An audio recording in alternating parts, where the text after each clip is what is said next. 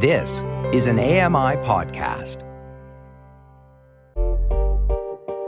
Hey, Dave Brown here. If you enjoy this podcast portion of our show, remember you can watch it live every day at 9 a.m. Eastern Time on AMI TV.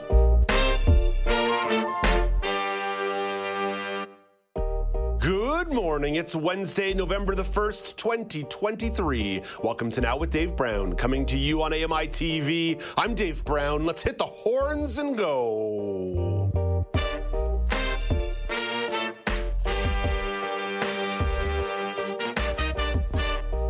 Coming up on the show today, Community Living Ontario has announced the recipients of its 2023 Inspiring Possibilities Awards. Chris Beesley will tell you all about this year's winners. And what can you do at a personal level to help combat climate change? And Camozzi will recommend some lifestyle tips for making greener choices. I got a little bit of a spoiler alert on that segment. Turns out my use of coffee pods, even though they're compostable, is a big problem. So Ann Camozzi is coming right at your boy in about 20 minutes or so. But this show begins with the top story of the day, and as it's been for a huge chunk of this year, it's about your money and the economy. Federal, provincial, and territorial finance ministers will be meeting later this week to discuss the Canada Pension Plan, specifically Alberta's interest in withdrawing from it. Federal Finance Minister Chrystia Freeland already has some insight from various business entities in the province. The Calgary Chamber of Commerce has said that altering Alberta's pension system could compromise labour mobility, stability for businesses and consumers, and investor confidence. The Alberta Federation of Labour has said that the proposed move to a provincial pension plan would be, quote, truly scary for anyone contemplating a safe and stable retirement. Another economic story to monitor today. The U.S. Federal Reserve is expected to make its latest interest rate announcement. That one typically comes much later in the day. You know, Canada, 10 a.m. Eastern Time, that's when it comes out. The United States, they have a big, long meeting, and you never quite know when they're going to make that announcement. So I doubt that's going to happen during the course of the show. But if something notable happens, I'll let you know. If not, we'll do a little bit of analysis together tomorrow. Switching over to immigration, the federal government has released a report on ways to improve the immigration system. Immigration Minister Mark Miller explains that making the process easier is a key priority. We're also making it easier for applicants to find information they need and make our website more user-friendly. It's been a challenge. For example, we have a new improved client experience platform to provide a better online experience and simpler access for those seeking to use our programs to visit, immigrate, work, study in Canada, become a Canadian, and get a passport, all with the effort in bringing this system into the 21st century finally. The report also proposes creating a chief international talent officer to better align immigration programs and pathways with the labor market. Miller says a lot of stakeholders think the current system is broken. If we've heard anything from Canadians over the past few months, from the extensive surveys that are being done, Canadians aren't closed to immigration, but they want people like me, they want provinces, they want cities to do a better job in coordinating the arrival of immigrants, even temporary workers, and that's something that is a challenge for all levels of government. And looking south of the border, new data from the Environmental Protection Agency shows that America has a food waste problem. Lisa Dwyer takes a closer look. A pair of recent reports from the Environmental Protection Agency show striking numbers on America's problem with food waste. 1/3 of the food produced in the United States is never eaten, and 58% of planet-warming methane emitted from U.S. landfills comes from decomposing food. Tackling food waste is a daunting challenge that the U.S. has taken on before. In 2015, the U.S. Department of Agriculture and the EPA set a goal of cutting food waste in half by 2030. But the country has made little progress. Some say that reducing food waste requires a big psychological change and lifestyle shift from individuals no matter what. Researchers say households are responsible for at least 40% of food waste in the U.S. I'm Lisa Dwyer. That last stat really jumped out to me in Lisa's report. 40% of food waste in the United States is coming from households. Yet 2 lines earlier, there's this whole rigmarole about, oh, it's up to you to make choices as an individual. But if 60% of the food waste is occurring elsewhere, then why does that onus strictly shift to the individual? That's going to be a theme you'll find in the first hour of the show today, whether it be that quick conversation, whether it be the daily poll that you'll get in just a moment, or Ann Camozzi's conversation about reducing your own green footprint, your own carbon footprint. I'm not saying that you and I are not responsible for our own actions, that this is the world we live in. We must be responsible for the things that we do. But every now and then you have to zoom out and say, well, if humans as individuals are 40% of the problem, who's the other 60%? And what's their responsibility? Just a little food for thought on a Wednesday morning. Let's get to the daily polls at Accessible Media on Twitter, at Accessible Media Inc. on Facebook. On Tuesday, it was Halloween, so you were asked a Halloween-related question. Have you already started eating your Halloween candy? Have you already started eating your Halloween candy? The options were yes or no. I'm just looking at the screen here. 71% of you said yes, and 29% of you said no. Couple of pretty great responses here on Facebook at Accessible Media Inc. Karen writes in, no comment, but I'm on my way to the store now to buy candy again. Marie writes in, yes, and I have the belly to prove it, lol. Marie, I'm right there with you. Kate chimes in, I can't eat candy because of my dental work, but maybe I'll have a Halloween cake. I like where Kate's thinking. And Anastasia writes in, I buy an extra box of mini Nestle chocolate bars just for us to eat. Especially love the coffee crisp. Like I told you yesterday, there was a Dave Brown tax on the candy that I gave to the lobby in my building to give out to the kids. And the coffee crisps mysteriously fell out of that Nestle box. And Kara writes in, I was supposed to save it for Halloween? With a series of question marks and exclamation marks. Candy is candy, and Halloween is just a day. There's 364 days to also indulge in some sweet, sugary goodness. Today's daily poll, a little bit more serious, and it's going to relate to a few of these conversations that I just had and that you're going to have later in the show. At Accessible Media on Twitter, at Accessible Media Inc. on Facebook. It's all about recycling policies and local recycling policies. Do you find all the different local recycling policies confusing? Yes or no?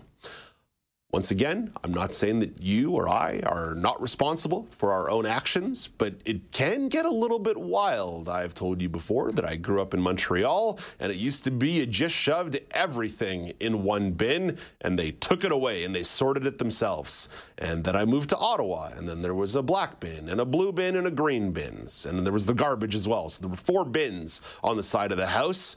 Okay, so now I'm separating paper, plastic, compost, and garbage. Okay, I can handle that. Not too big a problem.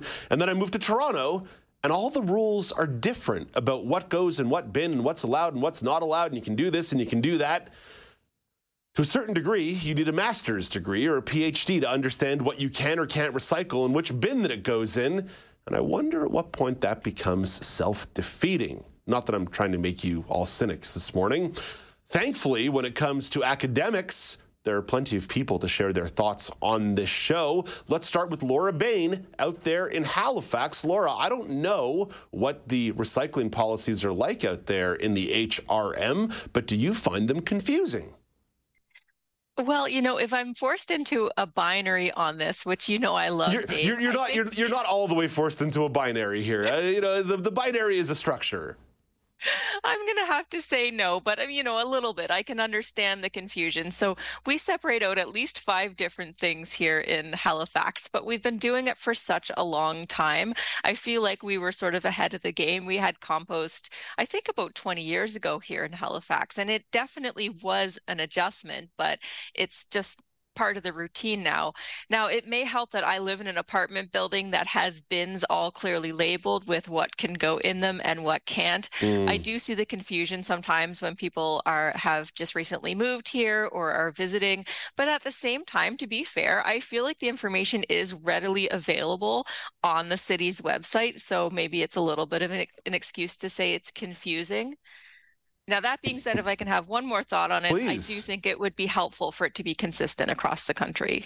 So I think that's really what I'm trying to drive at here, Laura, is that it's not once you get settled somewhere that it's confusing. It's that I've lived in 3 different places in the last 15 years, and it's all different, right? Like there's no consistency across the board on what goes where, let alone you end up in a different city for business travel or for vacation, and their policy is all different, let alone the uniformity of actual public recycling containers that are different from neighborhood to neighborhood and with very confusing pictograms of what goes in where. So I definitely accept your point that they don't make the research impossible here, but there should be a point where if recycling is an effective policy, what is the best practice? And let's try to get everybody on the same page, although, federalism in Canada doesn't always allow for that. Let's bring in Elizabeth Moeller. Elizabeth, you're a little more Southern Ontario based, but you do trot around Southern Ontario for your own academic studies, but you're also a smart cookie. Do you find the different local recycling policies confusing? Yes. Specifically, I find it confusing what you can recycle. So, certainly in the regions that I'm in, the black containers, the takeout containers, the bottom, the black part, you can't recycle. But the lids, you can. The other thing is coffee cups. Now, there's a wax lining in those that I didn't know about till recently. So again, those you can't, but the lids you can. So for me, I find it really hard to know, can I actually recycle this? And I don't want to throw something in recycling that isn't recyclable because that's also bad. But I don't want to throw something in the garbage that's recyclable either. And I think Laura hit on a point I want to bring up, which is the labeling of the bins. So at the institution where I go, we'll just leave it there. The bins are labeled in print, but there's no way for somebody who doesn't read print to know, is this compost or recycling? And that's really confusing as well. And there's not sort of a consistent lineup, like if you knew that the paper was first and then the garbage, etc.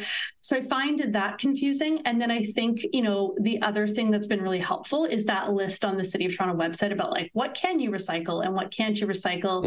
And, certainly even just to figure out, is this a recycling day or a garbage day? I don't have to worry about because I'm in an apartment. But yeah, I think it's the what can you recycle that really throws me for a loop. I like that you mentioned the difficulty in identifying what can go in where, and even if I'm not going to stick my nose in the bins, that's gross. Yeah, but that's the point, right? Even if they put Braille on there, I don't want to be groping around at the edge of garbage cans to figure out what's. What we need is unified bins that are different shapes for the different contents. So that's one thing. There's also a student who used to be a grad student in Canada. She's now studying in England. She's part of the blind and low vision community. Her name's Hilary Scanlon. She developed something that was actually a mat that you would put out in front of your recycling garbage and compost bins that would have a tactile marker on the floor of what's what. So again, maybe putting your feet on something near the garbage. Yeah, okay, I like that better than my bin suggestion. No. Your bin suggestion is good too. I think there can be a collaboration across the board for a best practice here. Entrepreneurship. Hey, I see a theme. That seems to be the theme of the last couple of weeks on the show. Elizabeth, Laura, this isn't to say this is the end of this conversation. It's going to continue throughout the show. I sense it's going to be a common thread, but for now, let's put it to bed. But you can still get involved in Listenerland and the Viewer Vortex at Accessible Media on Twitter, at Accessible Media Inc. on Facebook. Do you find all the different local recycling policies to be confusing? Yes or no? Like Laura said, it's a little unfair that I'm forcing you into a binary, but you can do more than just vote. You can get involved in the comments section. You can also send emails, feedback@ami.ca, feedback@ami.ca, or pick up the phone and give the show a ring, 1-866-509-4545. That's 1-866-509-4545. Coming up after the break, Community Living Ontario has announced the recipients of the 2023 Inspiring Possibilities Awards. Chris Beesley tells you all about this year's winners, and plenty of other stuff going on around Community Living Ontario. This is Now with Dave Brown on AMI TV, and now available to stream live audio at amiplus.ca. So truly, it's back to the viewer vortex and listener land. Talk to you in 2 minutes.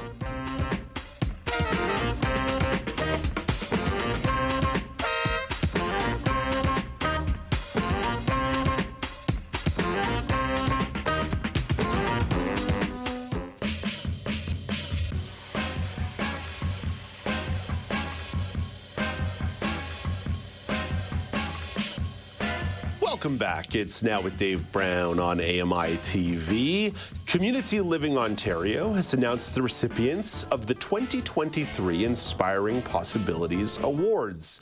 The awards were handed out at a gala dinner as part of Community Living's Inspiring Possibilities Conference.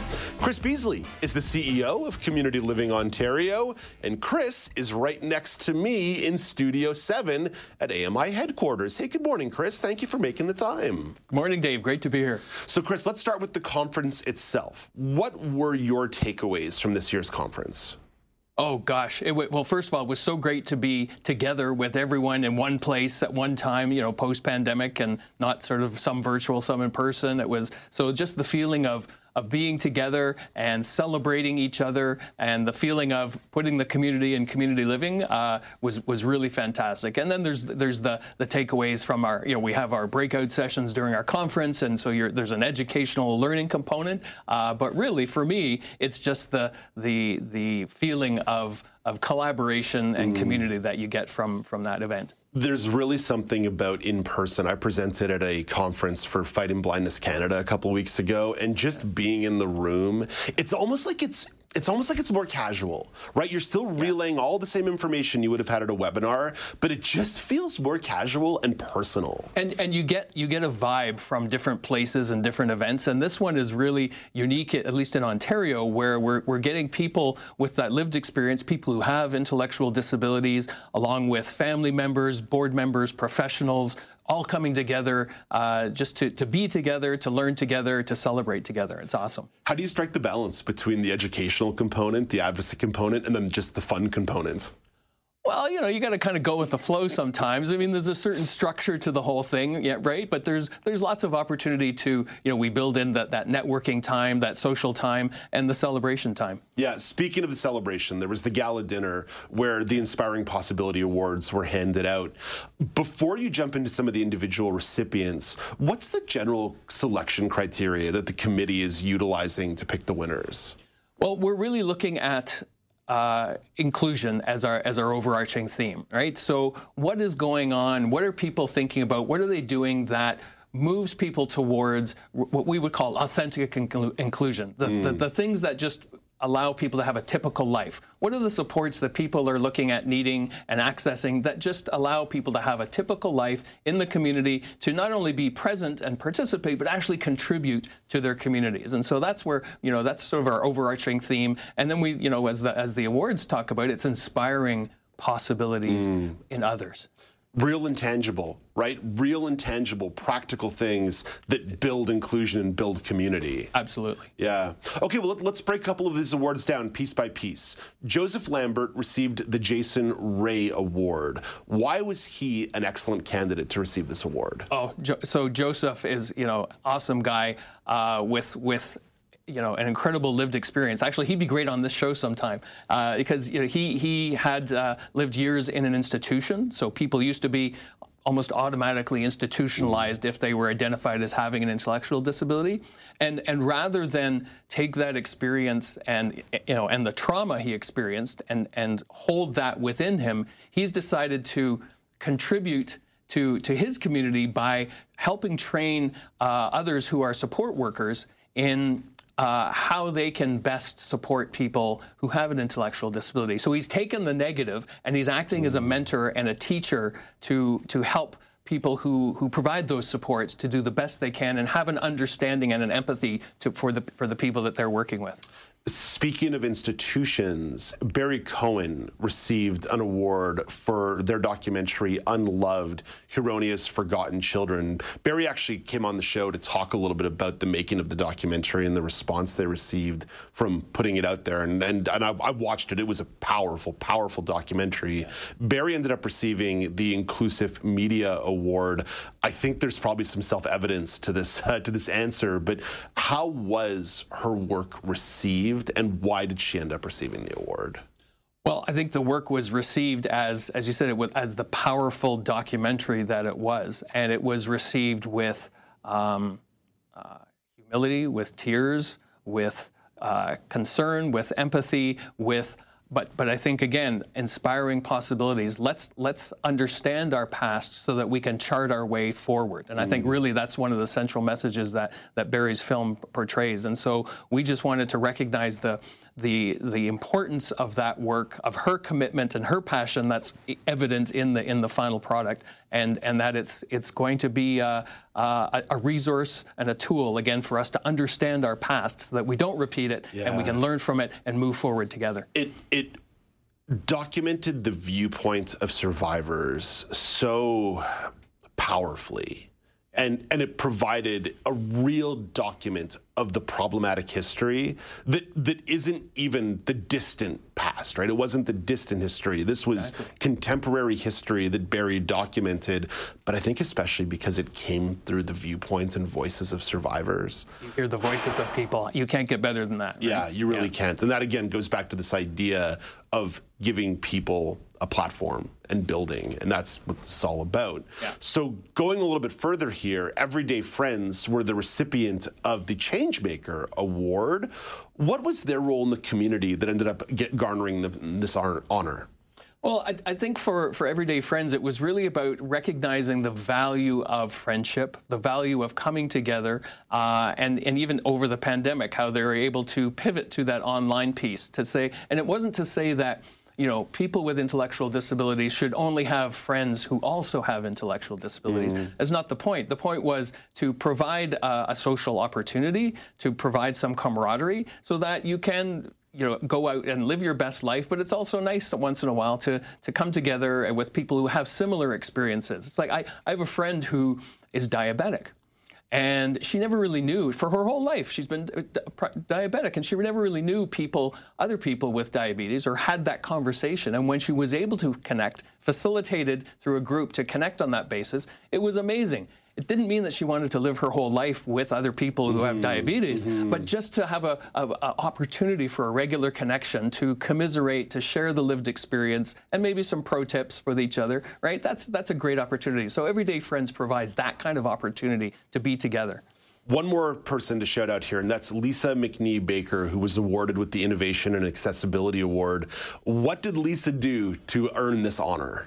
So Lisa, as the executive director at one of our local community livings in Ajax, Pickering, Whitby, saw that it's important for the people she supported to be able to age in place. In other words, not to be put into another institution where they might have come from in the first place, but to go to another, like a long-term care facility, that the people that they commit to supporting is a lifelong commitment. And so part of that commitment is to help put the supports and infrastructure in place to allow people to age with dignity where they're comfortable in the place that they live. Chris, the work that you do at CLO goes well beyond a conference or one awards gala. It's a 24/7, 365 endeavor. What are the points of contact for folks to learn more, follow along, maybe even get involved with Community Living Ontario? Sure. Well, we have 117 local associations for community living across the province, and we're part of a national federation called Inclusion Canada. So we're known by either Community Living or Inclusion province or territory. You can Google us. You can go to communitylivingontario.ca. You can Google Inspiring Possibilities Awards. We're on all the social platforms, so we're out there. We want to connect. We want to bring people together, and so absolutely, we'd love to hear from people. Oh yeah, absolutely, folks. If you can, go out there, get involved, offer your support, whether it be in Ontario or across the country as well. Chris, before I say goodbye to you, you were sitting here in Studio 7 right next to me as I was engaging in the daily poll with Elizabeth Elizabeth and Laura. You are also Toronto-based, Southern Ontario-based, at Accessible Media on Twitter, at Accessible Media Inc. on Facebook. Do you find local recycling policies and all the different local recycling policies to be confusing? Absolutely confusing. Yeah, it's a hodgepodge. And then when you see the amount of recycling that actually gets properly processed, I think it's an education component, but it's also it's kind of demotivating when you think about you follow all the rules and then you hear about some of the stats that say, well, only 9% is actually being properly recycled, and you go, really? Yeah, it really creates some deep cynicism. That's okay though, because when there's cynicism, there's an opportunity to build optimism. So hopefully we get a chance to do that. Hey, Chris, great to have you join us in studio today. Thank you so much. Have a lovely day. Keep up the great work. Thanks, Dave. Appreciate it. That's Chris Beesley, the CEO of Community Living Ontario. Coming up after the break, this topic relates to the daily poll. What can you do at a personal level to help combat climate change? And Camozzi recommends some lifestyle tips for making greener choices. Here you go. A little bit of optimism coming up after the break. This is Now with Dave Brown on AMI TV.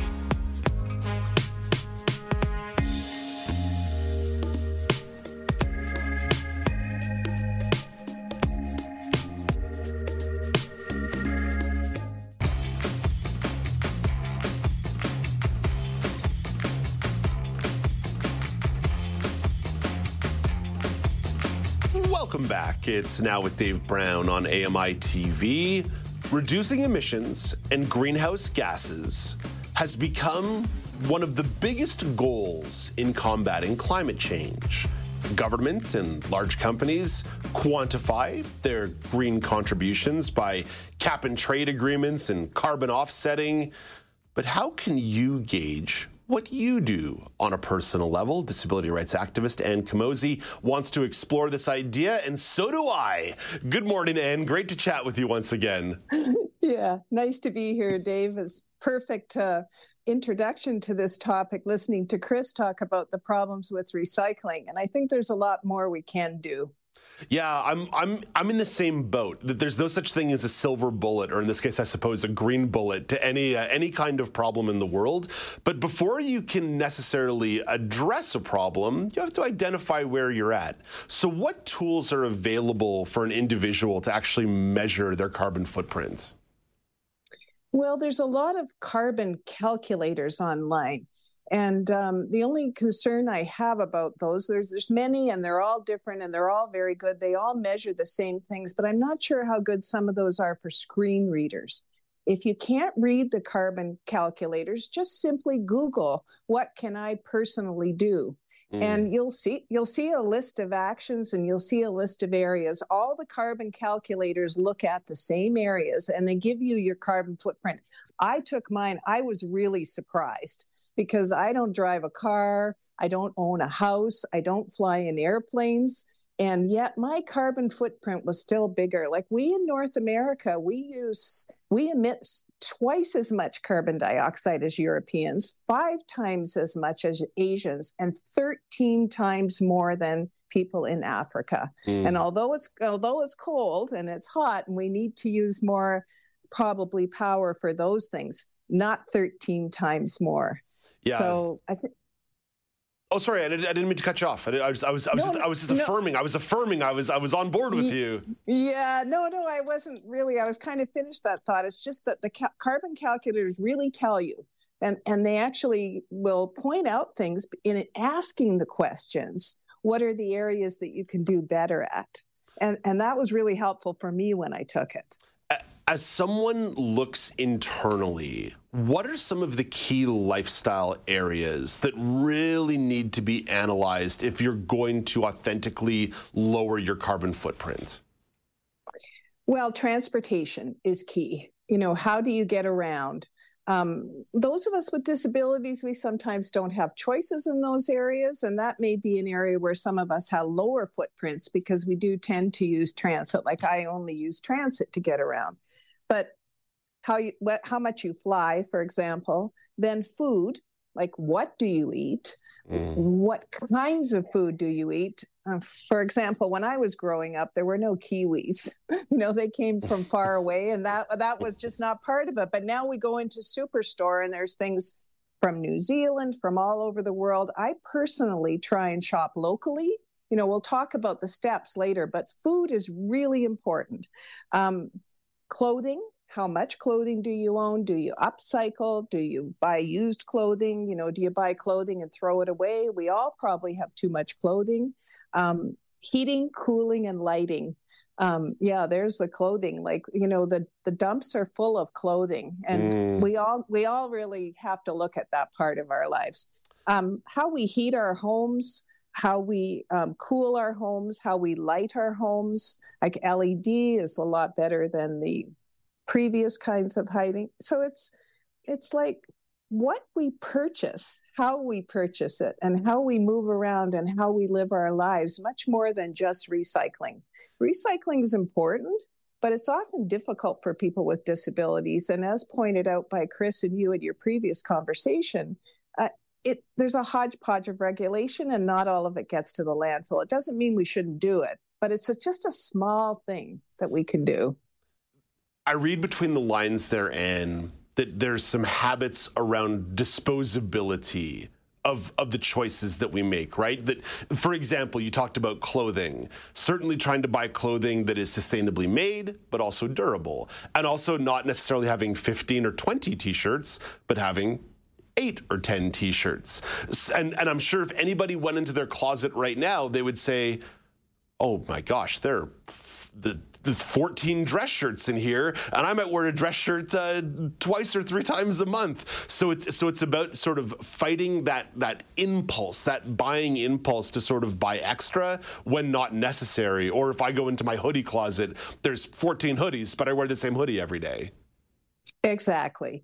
And the thing is, again, when I was growing up, I'm dating myself, every piece of clothing that I bought, even when my kids were young in the 80s, was made in Canada.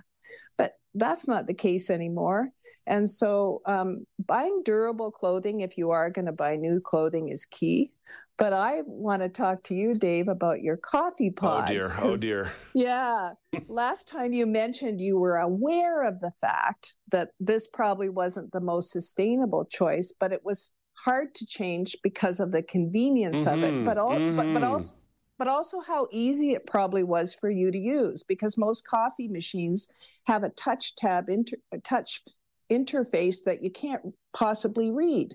So, one of the things we have to look at is taking your coffee pods for an example. Am I right that that's why you keep using it, because of the interface of using it and the convenience? You hit it almost right perfectly across the board.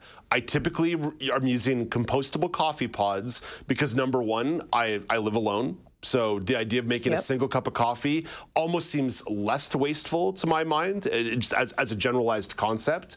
Number two, it's very convenient. I love the idea of convenience. Number three, from an accessibility point of view, there's basically one button on my machine that I need to know how to use. So I put the pod in, I click it down, I press the one button, and bada bing, bada boom, I've got coffee 30 seconds later. Yeah, and one of the reasons I wanted to talk about this as an example is it's a perfect example of how people with disabilities sometimes have to use things that aren't as environmentally friendly as other choices because things are not accessible to us, or we have special needs. For example, plastic straws were a big issue. For this, all the same reasons. There wasn't really a good sustainable alternative, and yet people who weren't disabled were saying things like, oh, come on, just use a bamboo straw or whatever. But it's not that simple. So I think what the coffee pod thing points out to us, changing our behavior, acting more for the environment, requires us to examine why we're doing something. And so, okay, can you find a different coffee pot that's easier to use that might be good for single-use coffee and for a person who lives alone? So that's the first thing, is to research whether or not there might be something better and then try it out. I've frequently bought something and said, I want to try it out, and I want to be able to bring it back if it doesn't work. And most places, like, will let you do that, but especially with an appliance. It's interesting, in Asia, they were training low vision people to become baristas. And the simple thing they did was put an interface, a special touch interface over the coffee machine. And soon these low vision baristas could make every kind of coffee they wanted.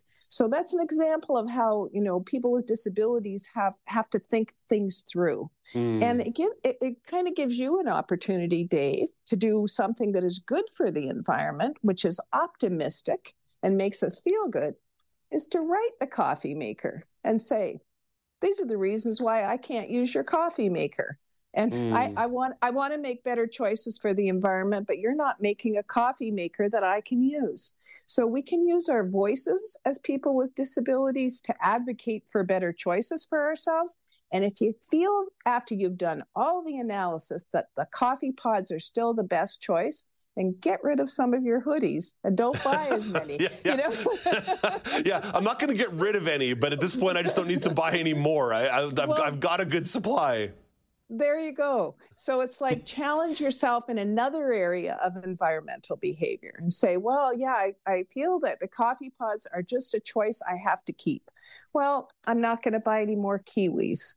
Whatever. I can do that. I can do that. Yeah, I don't like kiwis. That's good. That's perfect. It's a win. That's a win right there for me, Anne. If I don't have to eat kiwis, that's good.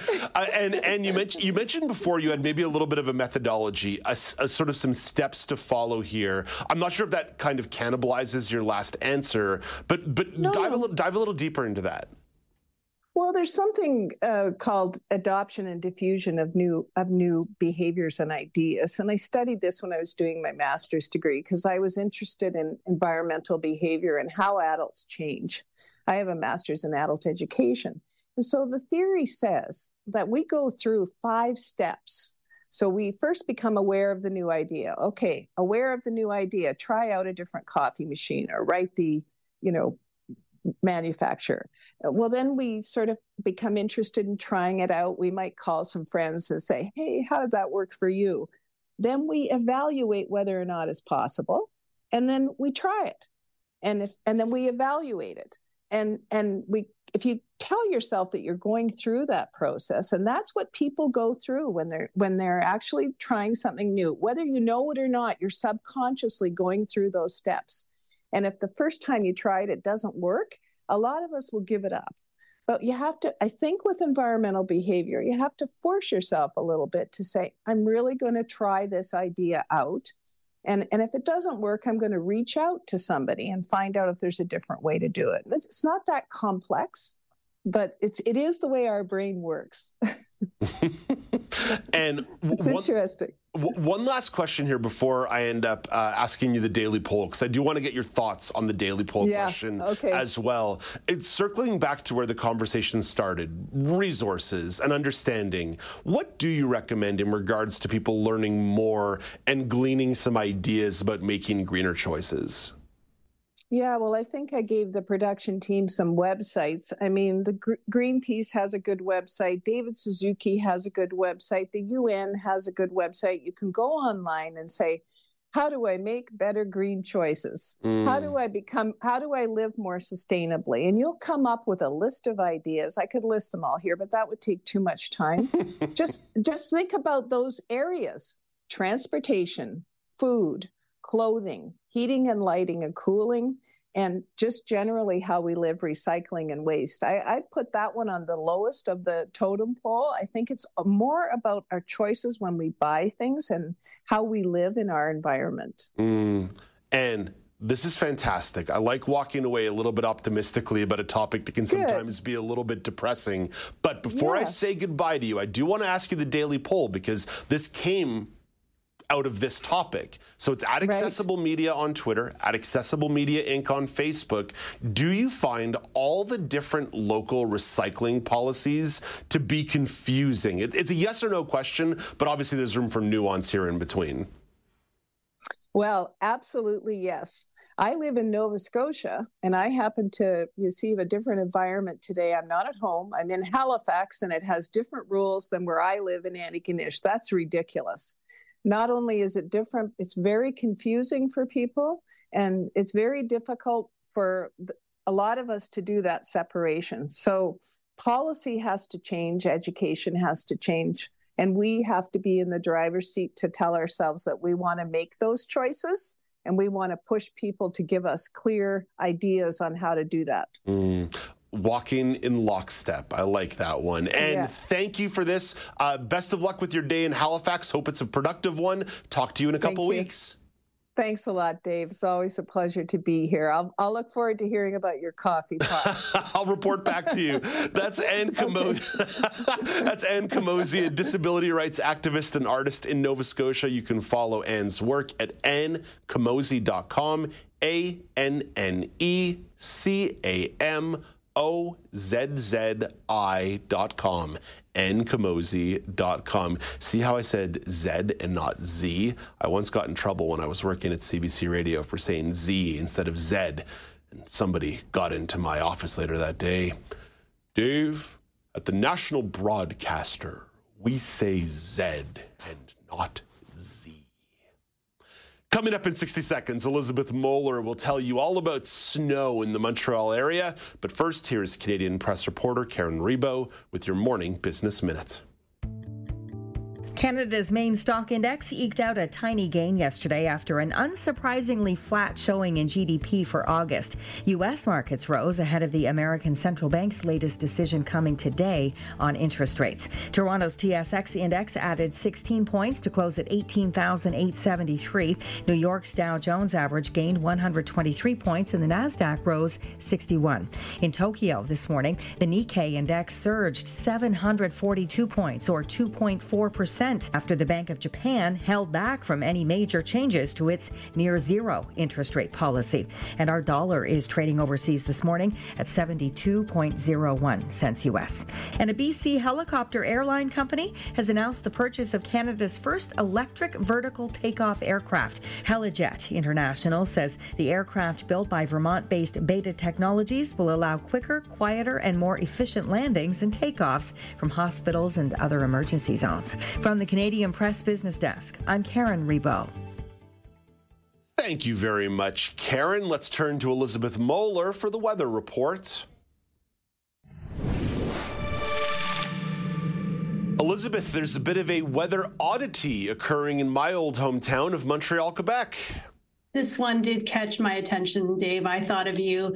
You know, typically in the fall, we psych ourselves up for temperatures that are cooling down in the first frost of the year well before snow. But this year, yes, a rare event led to the exact opposite. A first in over 77 years, Montreal recorded their first measurable snowfall before dipping below that freezing mark. And this is something that's happened only one other time in history, believe it or not. So to have a first snowfall, it is necessary to have a system to bring in moisture and cold temperatures.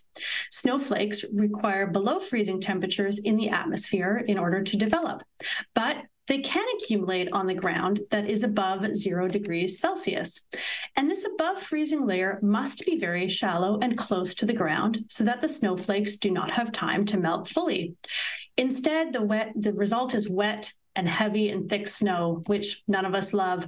And on October 30th, Montreal measured 2 centimeters of snow while staying no colder than 0 degrees. But the next day, they did have some frost after that initial snowfall.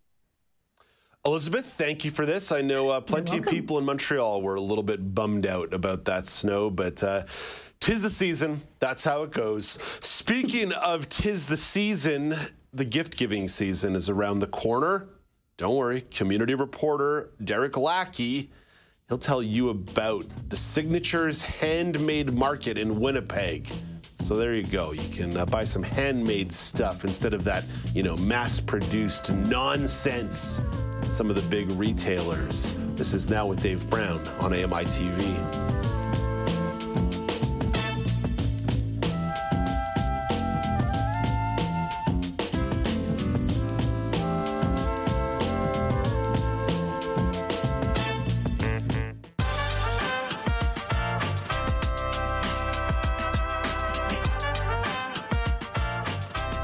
Welcome back. It's Now with Dave Brown on AMI TV. Halloween was less than 12 hours ago. People were trick-or-treating, and already the conversation around gift-giving season and the holiday season has begun. So I stemmed the tide of Halloween talk for 6 weeks. Now I need to stem the tide of holiday talk for 7 weeks. But holiday markets are popping up to help you do some of your shopping, and handmade goods are always an interesting option. Winnipeg community reporter Derek Lackey has some info about the Signatures Handmade Market in his neck of the woods. Hey, good morning, Derek. Morning, Dave. How are you? I am excellent. Derek, why did you want to put the spotlight on the Signatures Handmade Market? You know what? This is actually a craft show that I tend to visit every year with my wife, just because of the unique and beautiful pieces that the different artisans and vendors and artists are bringing, out to this market from coast to coast that are here, and just to see the ideas and the artistry that goes into these pieces, and knowing that they're handmade, and the the durability of some of these things. You can't beat it when it comes compared to that, mass produced, stuff you buy in the store. So there are some really beautiful and unique items that we've picked up over the years that are still to this day, hold true on their beauty and the artistry of it. Derek, you used to work in the trades. I'm curious how much of that ends up translating into some fascination with what I would call artisan tradespeople. It's very transferable, and it's very interesting seeing some of the pieces that people have made, even using copper pipes, which I would have worked with quite often, or various other items, everything from shotgun shells, turning them into Christmas lights for your average favorite hunter, to little copper figurines made from fine micro copper tubing that we would use for air conditioner units and things like that. So it's really beautiful kind of picking out some of these pieces, and especially me living 30 years sighted, I can identify quite a few of them and just see what it is people have gone and turn around and taken to use them for. And it's kind of really, it's intriguing, and it's kind of beautiful in a sense. The market is taking place from November the 23rd to the 26th at the RBC Convention Center in Winnipeg. What are some of the needs to know before somebody plans their visit? Well, the biggest need to know is just which day you want to go. Being a free market, you can head on down. There's no charge to get in. The RBC Convention Center is very accessible, has lots of assistance throughout the building all the time. Doesn't matter what shows you're attending, if it's World of Wheels or the tattoo conventions, everything has tons of assistance there. So you're really in good hands when you're heading down there. Busing is quite accessible around there as well. So you're definitely in good hands heading down there. And as long as you have your routes planned to get there and home, you're definitely set to go. Signatures.ca/Winnipeg, signatures.ca/Winnipeg to learn more.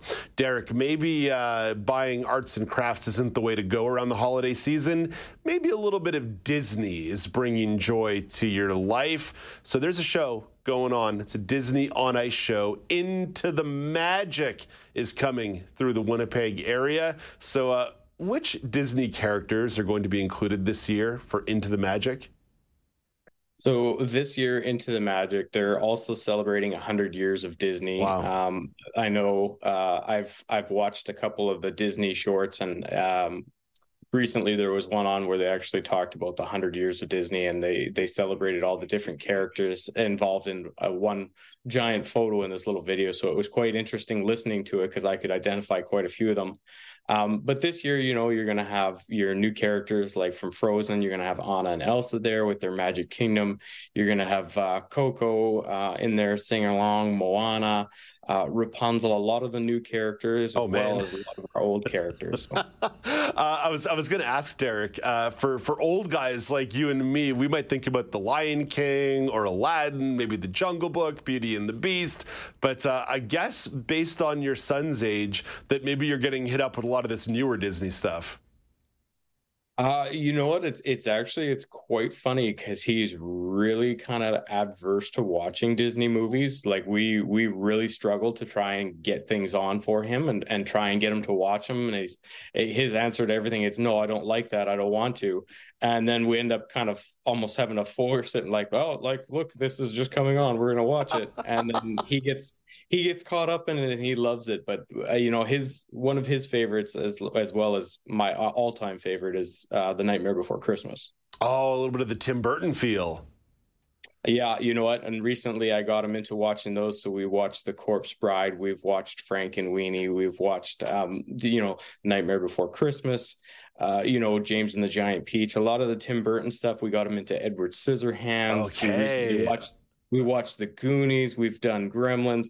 We're getting a lot of the 80s stuff out that we kind of grew up with. And you know what? He's loving the live action stuff and the things that we grew up with. So I'm really excited to eventually pull out my all-time Masters of the Universe collection of He-Man and Masters of the Universe. So let's see what it likes of those ones back in the 80s. So. Oh man, He-Man and Skeletor. Now you're really talking my language, Derek.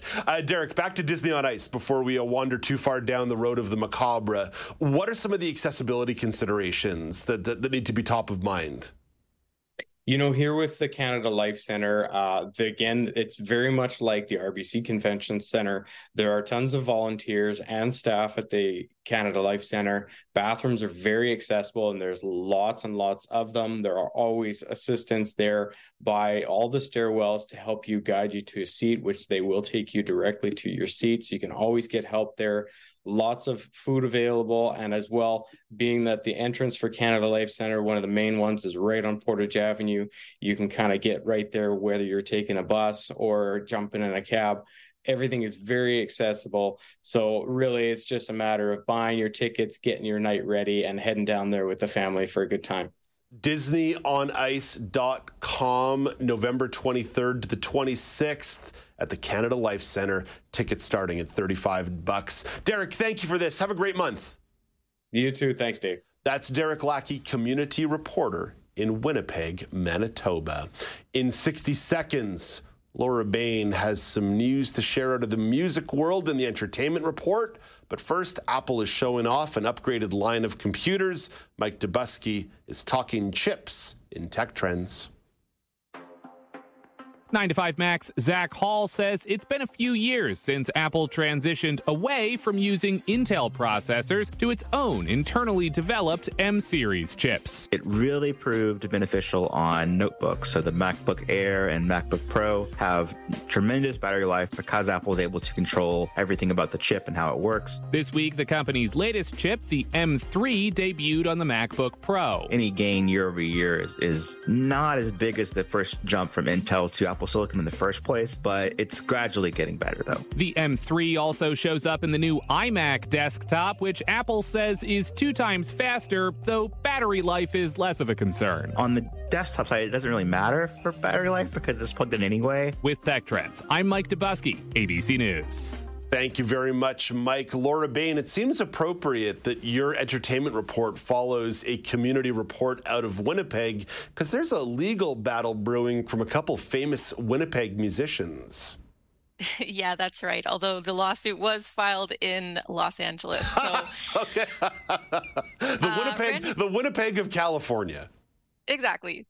So Randy Bachman and Burton Cummings, the co-founding members of the band The Guess Who, are suing former bandmates Jim Cale and Gary Peterson for $20 million for giving the impression that the current iteration of the band is the original Guess Who. So Bachman left the band in 1970. Burton Cummings left in 1975. That actually surprised me a little bit that it was so early. But the band continued to tour under the Guess Who name, and the current only remaining original band member is Gary Peterson, who was the drummer for the band. And they've used photos of the original lineup and continue to use recorded music of the original lineup. So in a press release, Bachman said, anyone presenting and promoting themselves as the Guess Who are clones who are ripping off our fans and tainting the legacy of the band. It's about time for the real story to come out. And he also called them a cover band. Oh dear. So this so this kind of got me thinking, bands change their members all the time. And I was sort of thinking about at what point can a band no longer really call itself by its original name? Yeah, and is it about how many of the original members are still in the band, or is it more about the status of those members? First of all, thank you for playing the game of where do you draw the line, because that is one of my absolute favorite on-air games to play. Where do you draw the line? Oh my gosh, Laura, this is a complicated one. Because not all band members are created equal.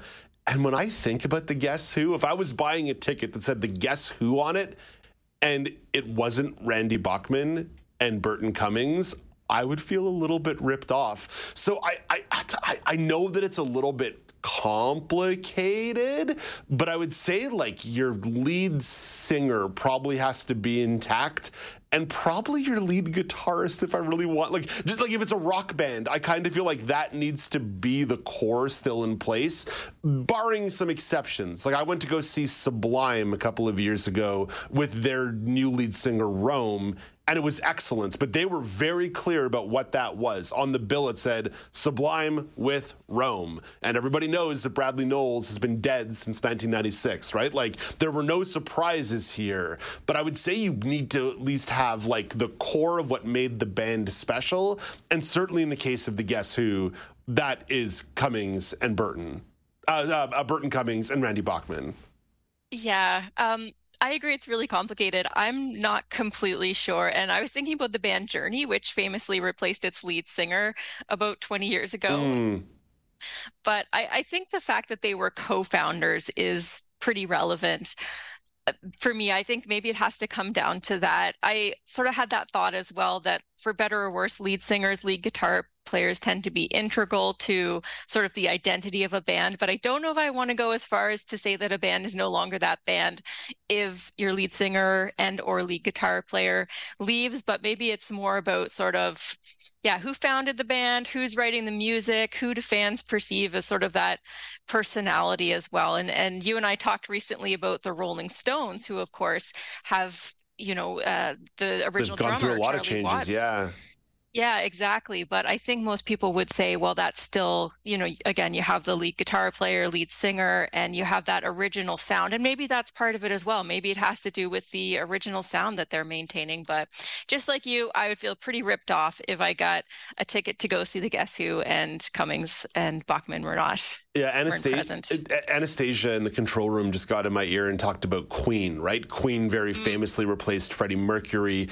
In Excess did the same thing, replacing their lead singer. But again, I think if there's a certain transparency, I'm going to accept it a little bit more. And I wonder if maybe that's what's at the core of this lawsuit. If on the promotional poster, you're putting band members on the poster that aren't performing, or you're not being clear about the fact of who is performing, I understand why you might want to put quotation marks around the Guess Who.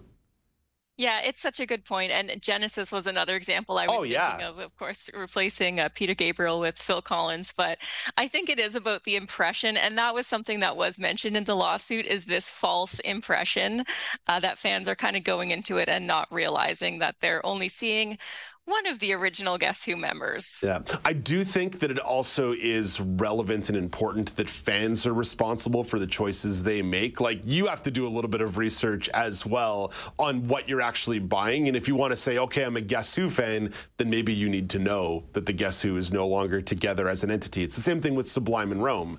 If I knew Bradley was dead, yes, Rome was written on the ticket. But even then, if I was to buy a ticket for Sublime, I've probably got to do a little bit of research before I plop my hard-earned dollars down. Maybe I will give you that point. Although I will say that bands do reunion tours all the time. And actually there was some controversy recently with Journey where they were looking at doing a reunion tour and bringing back the original lead singer, but that didn't fly, and there's been a bit of an argument about it. So yeah, maybe some onus is on the fans, but I think a lot of people just aren't thinking about it. And with the price of a lot of tickets these days. You want people being happy. That's a topic that you and I need to explore at some point here in the next couple of weeks, just like the cost of entertainment at this point, because it has gotten out of control. But for now, Laura, we say goodbye. Have a lovely day. Talk to you tomorrow. Yeah, thanks, Dave. You too. That's Laura Bain at the AMI Entertainment Desk. Coming up after the break, a couple of stories in the regional news update, including one city being named the rattiest city in Canada. Not ratty based on the clothing they wear, not on the torn jeans that I wear on my lower half, but the actual critters scurrying around. This is Now with Dave Brown on AMI TV, with the audio streaming on the mighty digital airwaves of AMI Plus, AMIplus.com. Don't forget, you've got to spell out plus. So if you ever are away from your television in the morning, but you still need your live hit of Now with Dave Brown and you don't like podcasts, AMIplus.ca. That's the way to go. This is Now with Dave Brown on AMI TV.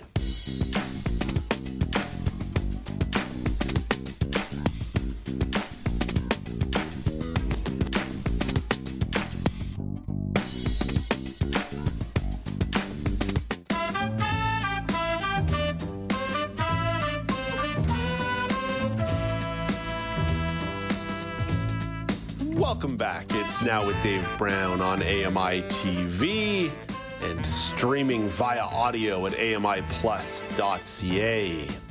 I'm Dave Brown. It's Wednesday, November the 1st, 2023.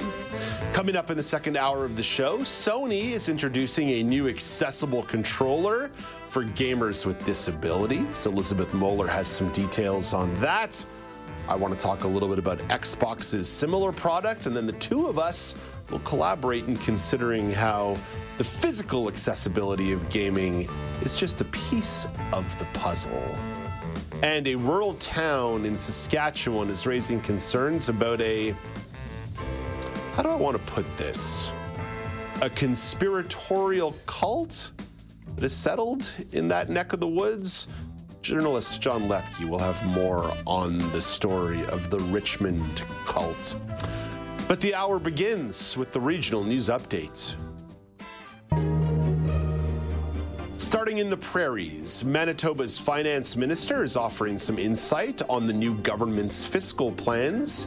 Adrian Sala says the government is looking to suspend the 14-cent per litre gas tax. Sala is looking at a January 1st start date for that policy. In terms of the overall timeline, we've committed to a minimum of 6 months. And I think from there, we're going to reassess depending on economic factors. Sala is also planning to maintain a 50% reduction in education property taxes enacted by the former Progressive Conservative government. Sala thinks that decision may also be temporary.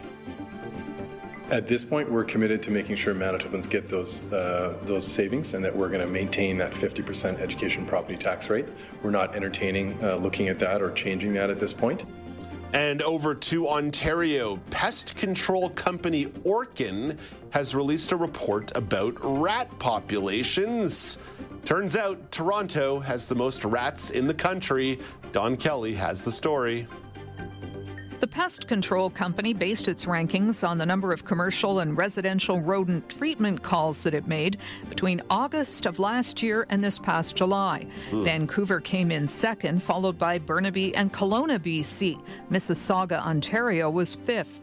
Orkin says rodents start looking for warmth at this time of year, so it's a good idea to seal up cracks in walls and install weather stripping around windows and doors. Don Kelly, The Canadian Press, Toronto. Or get a dog that specializes in ratting. A miniature schnauzer is a good option. And finally, in the Atlantic region, Health PEI, Prince Edward Island, says its emergency departments and hospitals are over capacity.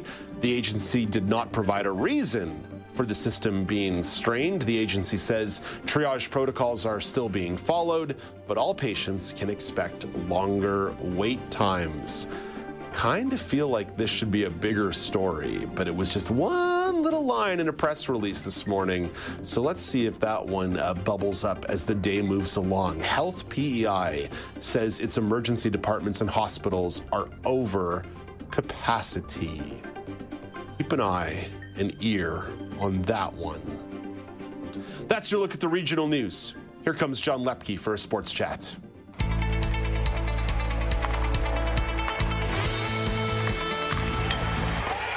John, this time of year is an exciting time for sports fans. It's a little something called the sports equinox. On Monday night, it was only the 20th time in the history of North American professional sports that all four major sports were in action. The World Series, Monday Night Football, NBA basketball, and NHL hockey. Throw in college football and Major League Soccer, as well as heavyweight boxing, mixed martial arts, tennis tournaments, golf. John, it's the sports equinox. I'm kind of curious how you manage your time around this time of year as someone who likes to dip his toe in the sports waters. Dip his toe or sort of cannonball into the water of sports. Yes. We'll leave my ability to dive out of the conversation, I suppose. What I do is I focus on the sport that I love the most, which admittedly is basketball. And I click in and out with football. I'm not Brock Richardson. I am not a massive baseball fan. I am capable of commenting on it, but it is not my top sport.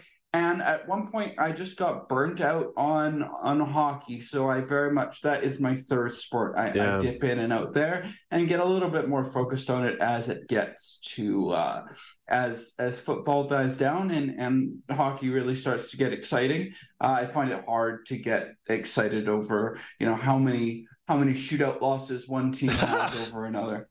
Yeah, to me, there needs to be a little bit of stakes involved here to really garner my attention. So I think about something like the World Series, where I've been pretty locked into that. However, it's been really easy on Saturday night as well as last night to check out of the game fairly early because the Texas Rangers were up 10-0 in the third inning last night, which meant I could go do anything else but watch baseball. So sometimes you got to be a little nimble on the switcher here to flip around and look for some different stuff to find your excitement. But I think stakes and scarcity is the number one thing that gets my attention. So the World Series is going to get my attention. Even Major League Soccer's playoffs are going to get my attention because there's stakes involved. Winning and losing has serious consequences.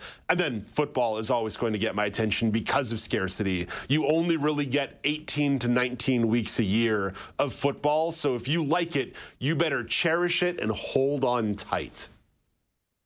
Baseball's got to be the only sport, by the way, and this isn't the, John insults baseball hour, but it's got to be the only sport where you can sort of, everybody understands when you clock out of one of the most important games of the year. Yeah. No, you're right. That at a certain point you say this run differential is too high. And to the Arizona Diamondbacks' credit, they did score a bunch of runs last night, but the hill was too steep to climb for them. And yeah, I was very happy to have tuned away and ended up actually watching a little bit of Maple Leafs hockey, which as a proud Montrealer, that kind of goes against my ethos. But it was on. It was easy to find. It was easy to hit play on, and there I found myself. There you go. My favorite Canadian meme of all time is the one of the Toronto Maple Leafs or the Tim Hortons roll up the rim to win, where it says, "You lost, but don't feel bad. The Leafs haven't won a cup since '67." Oh no.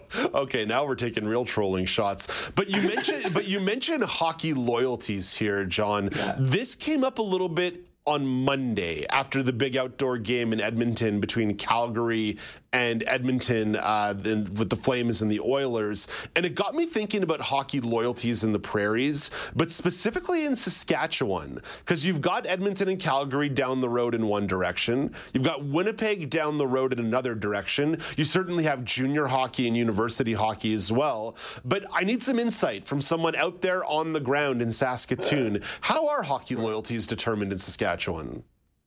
Yeah, I think when we look at the professional leagues, it's fairly generational. You'll have some holdovers from the old Winnipeg team who reasserted their commitments once the Jets are back in town. Certainly, Edmonton and Calgary are the sort of top ones. But if you look at some folks, maybe my grandparents' age, or even some folks my parents' age, it will be who they were listening to on the radio in their youth. So that would be Foster Hewitt in Toronto, and whoever the voice of the Canadiens was, Danny Gallivan at the time. Danny Gallivan. You'd know better than me there, Dave. But and then really the big draw here, if we can call it that, is as you mentioned, junior hockey, the WHL. Obviously, the Pats are coming off of a period of excitement with Connor Bedard. We'll see how they recover now that their team is slightly less exciting. But the Blades and the Pats, and certainly Warriors and Raiders as well. Then you go down to the SJHL, which is our junior. Oh man, AAA. You can get really, really nerdy, is my point.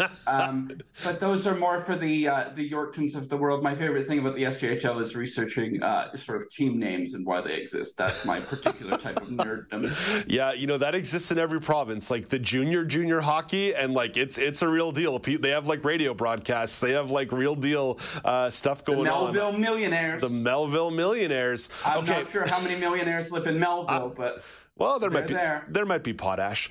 John, here's my last question. You got to be a little quick on this one, even though you're part of the next segment as well. So in theory, you're only going to cannibalize your own time based on how you answer this question.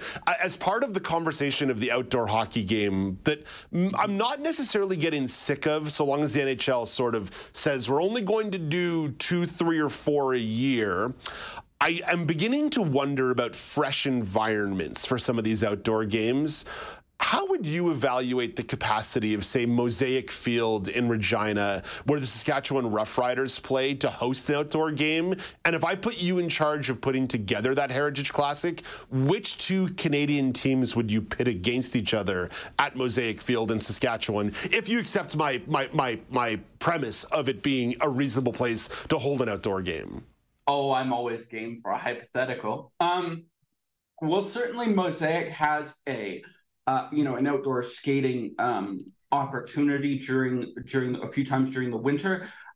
So I think it's perfectly capable, as long as we don't have a repeat of Winnipeg in the NFL game. That was fairly dire. Oh dear. Wait, John, let me stop you. Let me stop you. That was a big-time turf issue. They had to cancel the game in the middle of the game because the turf got torn up and it wasn't safe for the players. That was for a preseason game a couple of years ago.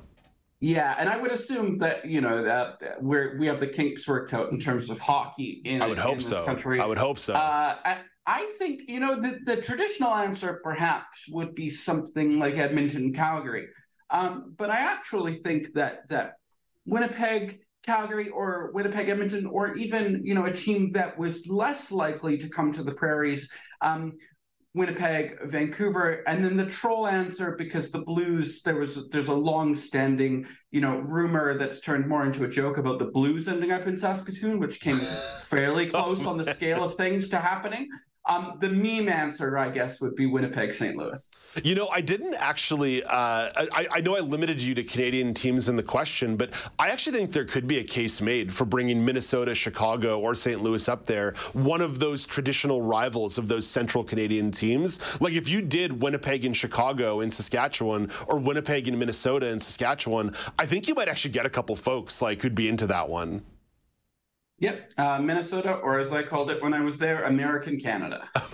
Oh my God. Okay. On that note, that's a perfect spot to leave it. That's John Loeppky at the AMI Sports Desk. But John's not going anywhere, because coming up after the break, he's going to offer a little bit of insight on a rural town in Saskatchewan that's raising concerns about a conspiracy-oriented group who've put some roots there. So John's going to talk more about the Richmond cult.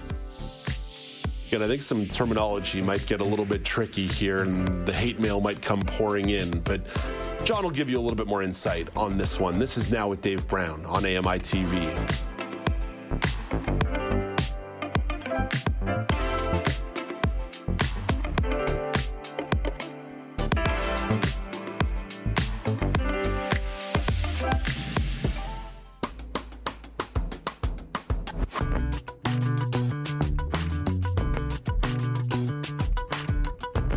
Welcome back. It's Now with Dave Brown on AMI TV. A rural town in Saskatchewan is raising concerns about a group of conspiracy theorists that have settled there. The town of Richmond has found itself home to what's being dubbed a QAnon cult. Leader Romana Didulo has given herself the title of Queen of Canada. You can do that? My gosh, I'm going to call myself the king. Actually, I can't. That's King Charles. Her followers are under increasing pressure to leave the area. Journalist John Loeppky has some more details on this story. Hey, John, hello once again. Hello once again. Now for something completely different. Now for something completely different. So what's the background here? How did this all come about? Yeah, so I think it's important for context that when we're talking about Richmond, Saskatchewan, we're not talking about Richmond, British Columbia. We're talking about a village of 110 people at last count. Wow. Okay. And Small. what's happened is, Romana Didulo has, who is famous in these right-wing conspiracy theory circles, connected with the trucker convoy, had an incident in Peterborough, Ontario, with some protests against vaccines, has now is making her way through Saskatchewan and indeed making threats against people who speak out. Her group is currently holed up in a school in that small town, having previously come from Camozzi, a nearby community of about 2,000 people. What's the number of folks involved here? I know there's probably a bit of estimation. I'm sure there's some shrouding and secrecy going on, but you're talking about a town of 110 people. What's the number of folks who are setting up shop there? Yeah, absolutely. So it's difficult to tell, and realistically, we have to go off of reporting from some of the other outlets. Usually these are small things, but they're certainly taking up what is the former school in Richmond, and reporting from CBC a few days ago, and indeed an investigation they did mid-October, says that the group is holding up, and the school doesn't have heating, according to the mayor. So they are preparing for winter by buying toques and gloves and things like that. So they appear, at least at this stage, to be in it for the long haul. What are the concerns the community is raising here? What's at issue? Sure. So an important part of the story is that the group has sent emails and messages, including threatening public executions of those who disavow the group, and to cease and desist critiquing. Now, the mayor has come out and said to some of us, we don't care, this is a bit empty air in terms of the threats against us, and then also saying, but rightfully so, community members are concerned. The person who owns the space where the protesters are has been charged, according to both him and the RCMP, with assault. He's due in court in mid-November, and we have increasing concern about there was a protest. We just have increasing concern from the community side about how this could escalate and the ways that it is escalate, because the feeling is that it's very easy to switch from very violent rhetoric. Public executions are not something you tend to see as a mode of course, I guess you could say. That rhetoric can very quickly switch to violence. You mentioned one court date. What is the broader response from authorities, whether that be provincially, locally, et cetera? Sure. So the RCMP, the government of Saskatchewan has sort of deferred to the RCMP, and they have set up a mobile or a temporary detachment. Joys of Saskatchewan geography. The detachments in the area are fairly small on the scale of thing. We are really talking about small town Saskatchewan here. And so RCMP have said that they will continue to monitor, and if the past is anything to go by, with the fact that Ramona and her group, QAnon group, have moved significantly across the country in the last year and a half or so, I think the feeling is in some circles that maybe with the protests that the community had and some of the public pressure, that this will be moving on, just as she and the group moved on from CAMSAC. John, let's shift to something a little bit more broad in the province, and that's contract negotiations for teachers in Saskatchewan. The Saskatchewan teachers are in the midst of a contract negotiation, and things are not necessarily going to plan. A few days ago, the Saskatchewan Teachers Federation announced they had a mandate for sanctions from their membership. How did the Federation get here? Absolutely. So the agreement, the last agreement that was put in place expired in August. As you mentioned, there was a vote last week. 90% of teachers voted, which is a fairly high turnout, and 95% voted in favor of giving the leadership committee the right to sanction in their name. Now, what those sanctions will look like is yet to be seen. The last time we saw sanctions from the Sask Teachers Federation, which is the only union, we don't split between the age groups like some other provinces do. It was a work to rule mandate. The last time there was a strike was in 2011. But right now we're at the nobody wants to agree on anything stage of union negotiations. John, typically whenever I ask this question, the answer ends up being money. But what is that issue in the negotiation?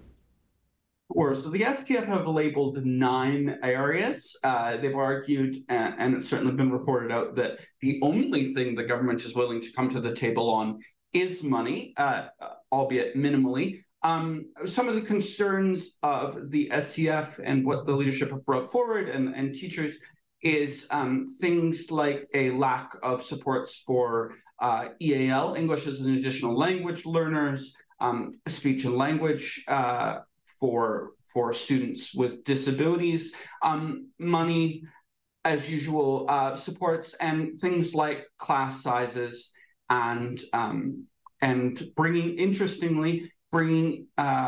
in our province substitute teachers are not as defined in the union agreement, so they want to bring them in as well. But as I said, 9 areas, and thus far the government says that they are only willing to talk about 1. The government in hand, when talking about these other areas like classroom complexity being the word of the day, is that is a school board concern rather than a teacher concern. It is the argument that it's not a labor concern, which obviously the STF doesn't agree with. It turns into a jurisdictional wrangling, right? When one level kicks down to another and says, no, that's local school boards. And then teachers will say, well, yeah, but you need to give the local school boards the resources for us to actually deal with these, quote, and I'm throwing the big air quotes up here with my fingers, the complexities. Yes. Chicken, meat, egg, in a way. And I think there's an argument to be made within the sort of ecology of teachers in this province that I think the government feels they can exert more control over the school boards, partially because school boards are elected. Then they can a fairly strong union. We've seen more protests or rallies. There were some mini rallies this weekend around the province. There's certainly been some rallying around the previous provincial election. It has not just been a discussion of, our agreement fell apart or is not renewed, but it has become a wider issue, partially because another thing that I was talking about when I've come on previously, pronoun policy has really put this in the public eye, as has the role of teachers over the course of COVID. Yeah, no doubt about that one. John, thank you for this. Have a great day. You as well. Thanks very much. That's John Loeppky, a journalist based in Saskatoon, Saskatchewan. Coming up after the break, Sony is introducing a new accessible controller for gamers with disabilities. Elizabeth Moeller has some details on that one. I've got some details on a similar product that Xbox has had on the market for a couple of years through Microsoft. And then there's a bigger conversation about accessibility in gaming and what gaming means beyond just sort of physical button mashing. This is Now with Dave Brown on AMI TV.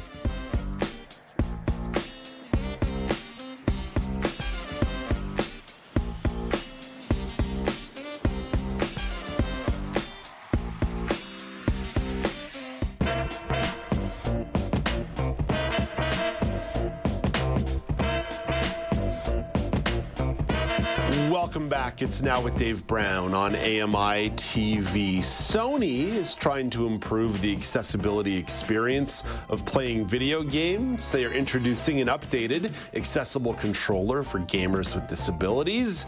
The controller has Elizabeth Moeller's attention. Elizabeth, hello again. Hello again, Dave. Let's play. Let's play indeed. So, Elizabeth, what features from this particular controller caught your attention? Yeah, for sure. So it's interesting that the creators of this controller really wanted it to be universally accessible to people with a wide variety of disabilities. So sometimes we get technology and it's like, that's great for people that can see, but it might not work well for people who can't see, or people that have physical disabilities versus people that don't. And so I think one of the things that really impressed me was its universality. And it's got a really highly customizable play experience. So you can have it sort of sitting. You don't need to hold it, which is great for people that might need to put it on like a wheelchair tray table, or put it sort of on a tabletop just in general. It's really neat. You can perform the north orientation on the analog sticks of the control to suit sort of what you need as a player. And you can also do switching in and out of buttons. So if certain buttons are harder to press, you can switch those in and out to make the experience a little bit easier for you, depending on your dexterity levels, which is really great. Really cool. You can actually store your programmed button settings as profiles. So you're not having to, I don't know about you, but it's really annoying when you get a controller and every time you have to program it. And you have to think, okay, what did I do last time? Was it this or was it this? And then you're like, okay, did I have this setting or this setting? So this is a really nice feature for people like me that have sort of remote phobia or control phobia, I guess you could say. But one other thing I really want to point out is that it works with other devices, right? So as people with disabilities, we're often using multiple devices, and it looks cool. Like I know there'll be some pictures coming up, but it doesn't look like sort of a very medical hospital-like device. And again, often as people with disabilities, our devices kind of can make us look a bit like cyborgs, which I'm all for, but I really liked that about this device. Yeah, what's really neat about this one, the picture's up on the screen right now, is you really identified that customization in terms of the flat surface and the switching in and out of individual buttons to customize it to your needs. And Sony's not the only major video gaming company that's doing this. Xbox and Microsoft also put out something called the Adaptability Controller a couple of years ago that also has some of that customization. Not as much customization in terms of the switching in and out of buttons, but still utilizing a flat surface, using a board, and then being able to do some of that individual mapping of what buttons are going to do for you. And again, these are small steps towards different major video game companies moving towards a more inclusive environment. But to your mind, how does a controller like this, or the Xbox Adaptive Controller, end up being more than just a physical accessibility advancement? Yeah, it's way more. I think for me, when I look at something like this and I look at other accessible gaming consoles and other accessible gaming options, I think about inclusion and social participation. Yeah. So you're going to learn something about me. I'm a little bit of a nerd, and about 4 years ago, maybe 5, I joined a group that does gaming on Saturday nights. So sometimes we do like tabletop role playing, which is gaming with dice. But sometimes, and certainly during the pandemic, we did this kind of gaming. And what it really meant for me was a place I could go, and the disability wasn't the forerunner. It wasn't the thing that people saw or needed to adapt or needed to think about. We were all playing this game together. We were all working as a team. We were laughing, sometimes arguing about who's going to get the bad guy. But the point is, it really built community. And I want to just kind of take this a step further, because I think sometimes there's discourse about the harms in video games. And I'm not denying that can happen, but I think especially for folks like myself and others who sometimes struggle to find activities where, frankly, we can participate at the same level, this is a game changer. And I realized the pun after it came out of my mouth, but it really, for me, is about building community, but also building skills. So, you're learning about teamwork and problem solving, and, for younger ones, about turn taking. So this really, to me, is about a way where people can come together over a common love of something, right? And who doesn't want to do that? What games have jumped out to you? Like, what's appealed to you? I'm a little bit more of a sports gamer on my end. I like creating these little sports universes and just looking for some escapism. Because a little bit of race cars, but I definitely prefer things like boxing, football, basketball, hockey, and a lot of like the franchise mode kind of stuff, career mode kind of stuff. So sometimes it doesn't even necessarily involve playing the game. There's sort of this intellectual and strategic escape that I like. I like creating my own little universe. And to me, Elizabeth, you're talking about the social inclusion side, and I'm like big time into that. But I also think about individual escapism. I've been talking to people about what I do to decompress or unplug. And I have found these little spaces in video games that I'm doing something that is mentally stimulating, but also fairly unconscious. And to me, like, there's a huge benefit in doing that in these franchise modes or career modes that just let me walk away from the real world for 30 minutes, an hour, maybe 90 minutes. Or on Saturday, I might have dived a little deeper than usual into my binge. But what are some of the games that ended up drawing your attention? It's interesting. This is a question I was thinking about, because what's drawn my attention has changed as my vision has changed. So I'm gonna date myself. You might remember Duck Hunt. Of course. That was the first, okay, right? And they had the music and the little like pointy gun that you would shoot the ducks at the screen, so a little violent. But that was one I could play when I had more sight. And then I moved into, everybody was doing the Dance Revolution with the mats, and I don't know about you, but that just, as a blind person who no longer can see colors, by the time somebody describes where to go, I'm already on top of somebody. So that was fun for a time. And then the karaoke video games that came out in sort of the 2009s. But now it's more about strategy, like you say, and words. So I've discovered one I love called Tales from the Loop. So think kind of Stranger Things, but for video game and also for tabletop playing.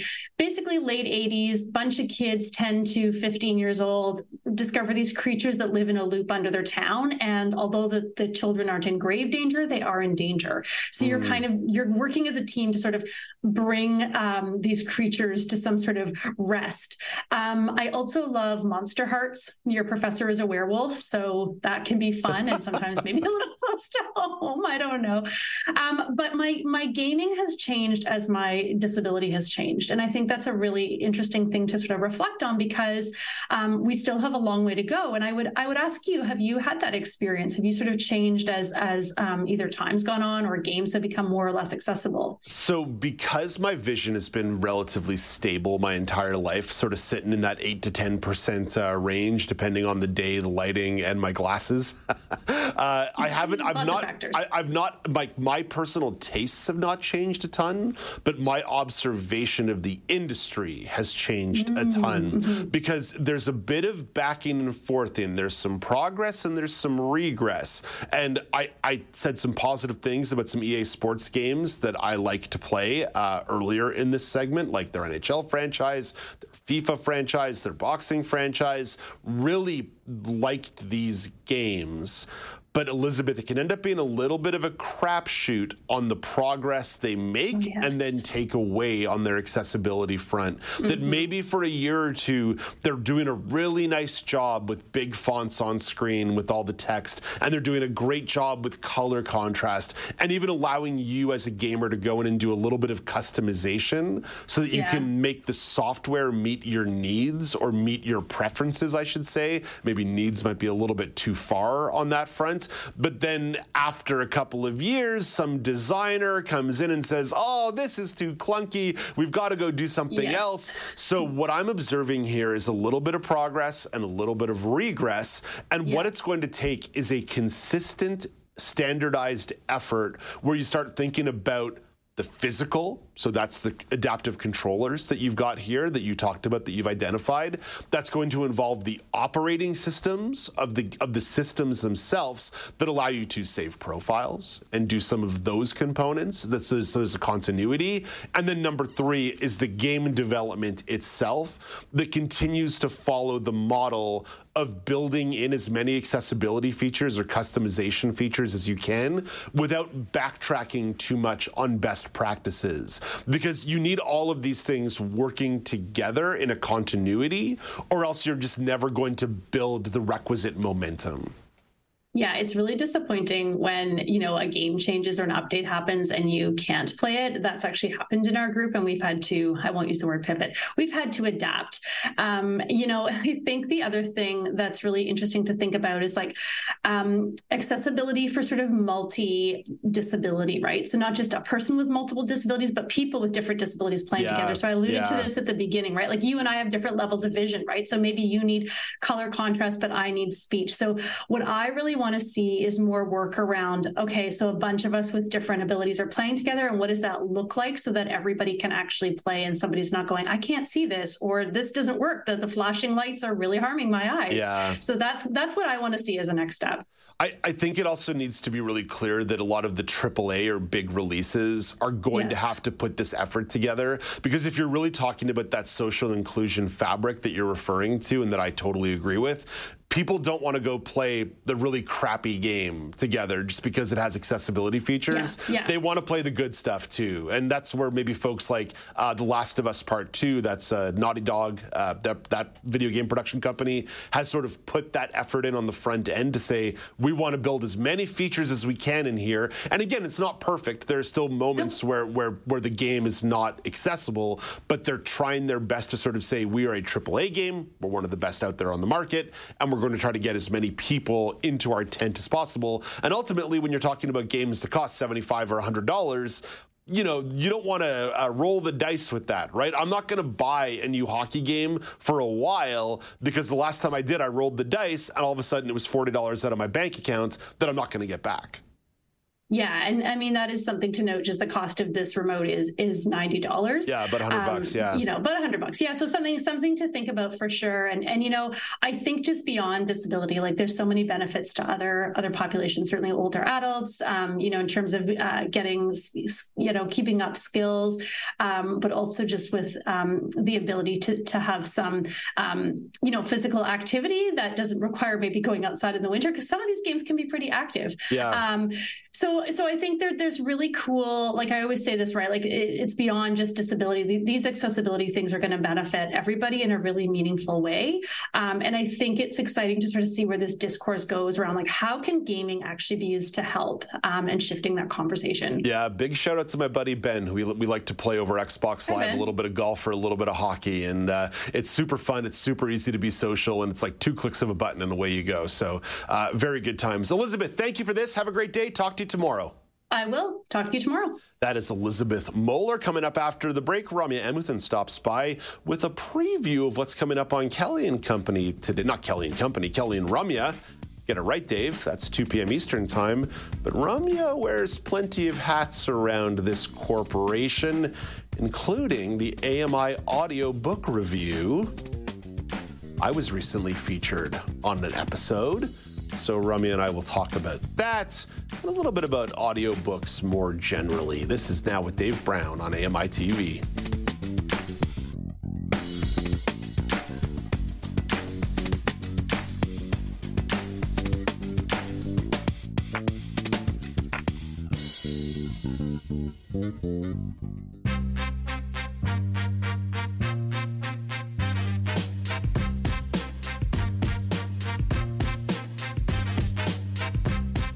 Welcome back. It's Now with Dave Brown on AMI TV. Kelly and Ramya are hitting the airwaves 2 p.m. Eastern time on AMI TV. Ramya Amuthan is the co-host of that show and can give you a sneak peek on what's hitting the airwaves in a couple of hours. Good morning, Ramya. Good morning, Dave. We have a nice lineup today on a Wednesday. We're talking, number one, about Matthew Perry, the late Matthew Perry, who passed away on Saturday. It is our TV talk with Greg David, and he wants to talk about the history of Friends, Matthew Perry, and I'm sure his memoir will come up as well because it was less than a year since the release of his memoir when he passed away. Also, we're talking about savings plans. If you're thinking about saving money, where do you get started? Sensitive subject, I know. And how do you maintain your good saving habits? That's the conversation with Ryan Chin, our financial advisor. And Derek Wood from Robert Half is talking about their latest research, talking about etiquette in the office. Oh dear. Okay, is that directly centered at me, Ramya? Did I do something that we need particular consulting on? If there's a checklist, we'll both go through it. I did borrow some of your hair gel this morning because my hair was out of control. I don't know if that counts as a big time office faux pas. But I went into your box of goodies and found your hair gel. It's basically your hair gel now because I haven't even used it yet. So I'll be borrowing your hair gel moving forward. Well, I'm maybe going to get a haircut here eventually. We'll get there. Ramya, you mentioned memoirs. Interesting you mentioned that because you are a bookworm. You're one of the hosts of the AMI Audio Book Review. You had a special guest last week with myself stopping by to talk about Success by Martin Amis with yourself, myself, and Jacob Szymanski, which was an awesome conversation. Our old boss, Andy Frank, sent quite the backhanded compliment and said, not a boring episode of the AMI Audio Book Review. So I felt pretty good about that. But then I thought about it and I was like, oh, Andy, that's a little backhanded there. What does that imply? One of us said that it may be boring, and then he was like, it wasn't boring. So anyway, we're going to have to re-listen word by word. Let's check the transcripts. Okay, we'll put that on at 1.5. But Ramya, you are an avid reader. Like, you are just a consumer of books. So what do you have on the agenda here? What's on your queue of what's going into your ears audiobook wise? Well, right now I am going through back-to-back memoirs. This week we're going to be reviewing Britney Spears' memoir. It's called The Woman in Me. Very fast read, Dave. I got through this in like a day and a half. Wow. Under 6 hours. Yeah, normal speed. You know, Laura Bain said the exact same thing when she did a little bit of a review on it last week. She said she just blew right through it. Yep, exactly. And it's I'd say the book is a tell-all. Like, it's what we expect it to be, right? We've heard bits and pieces of Britney's life, her story, the things that have made all kinds of tabloids and headlines. So hearing it from her is, I think, a perspective we've all been waiting on, especially because of how long she'd been, as she says, silenced from her conservatorship. And I'd say that, it gives you what you want from Britney, whatever you have, waited for, the tea, the gossip, the ins and outs of what's been going on. I think the conversation, when we have it on AMI Audiobook Review later with myself, Jacob, and our friends from SELA, Teresa and Karen, I think the conversation will be more around challenging our own perspectives and, I guess, judgment around what we followed with Britney. Because I think that nobody's coming into the story of Britney like with a clean slate, right? None of us are saying, I have no idea what Britney's been up to. So many preconceived notions.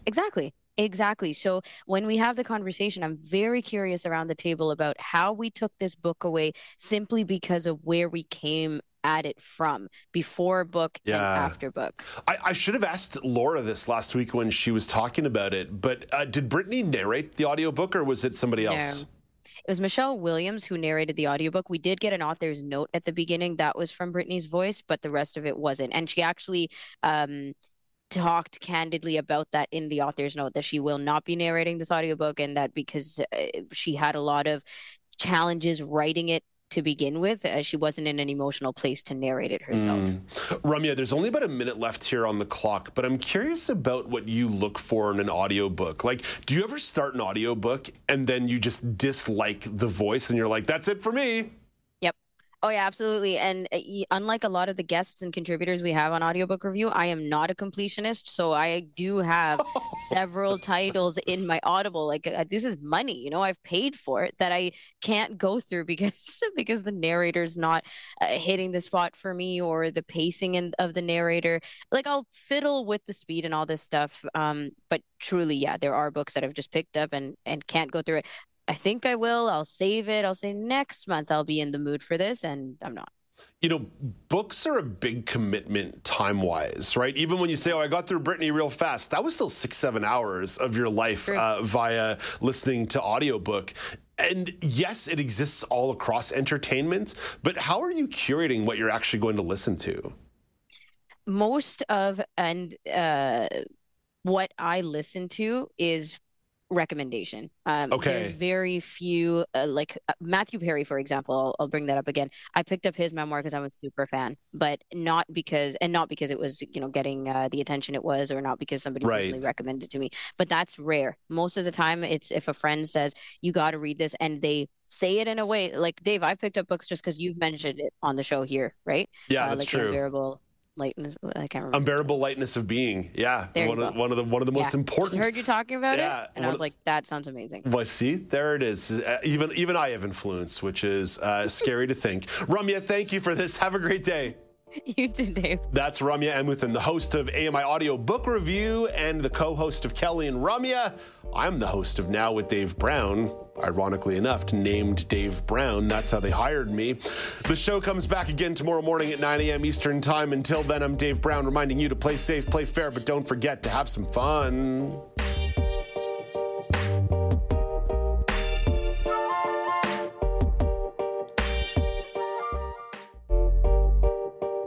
Hey, Dave Brown here. If you enjoy this podcast portion of our show, remember you can watch it live every day at 9 a.m. Eastern Time on AMI TV.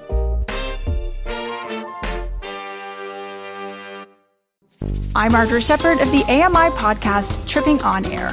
Every month, my co-host Alex Hajar and I spill the tea on what it's really like to live with MS. Watch Tripping on Air on YouTube or download wherever you get your pods.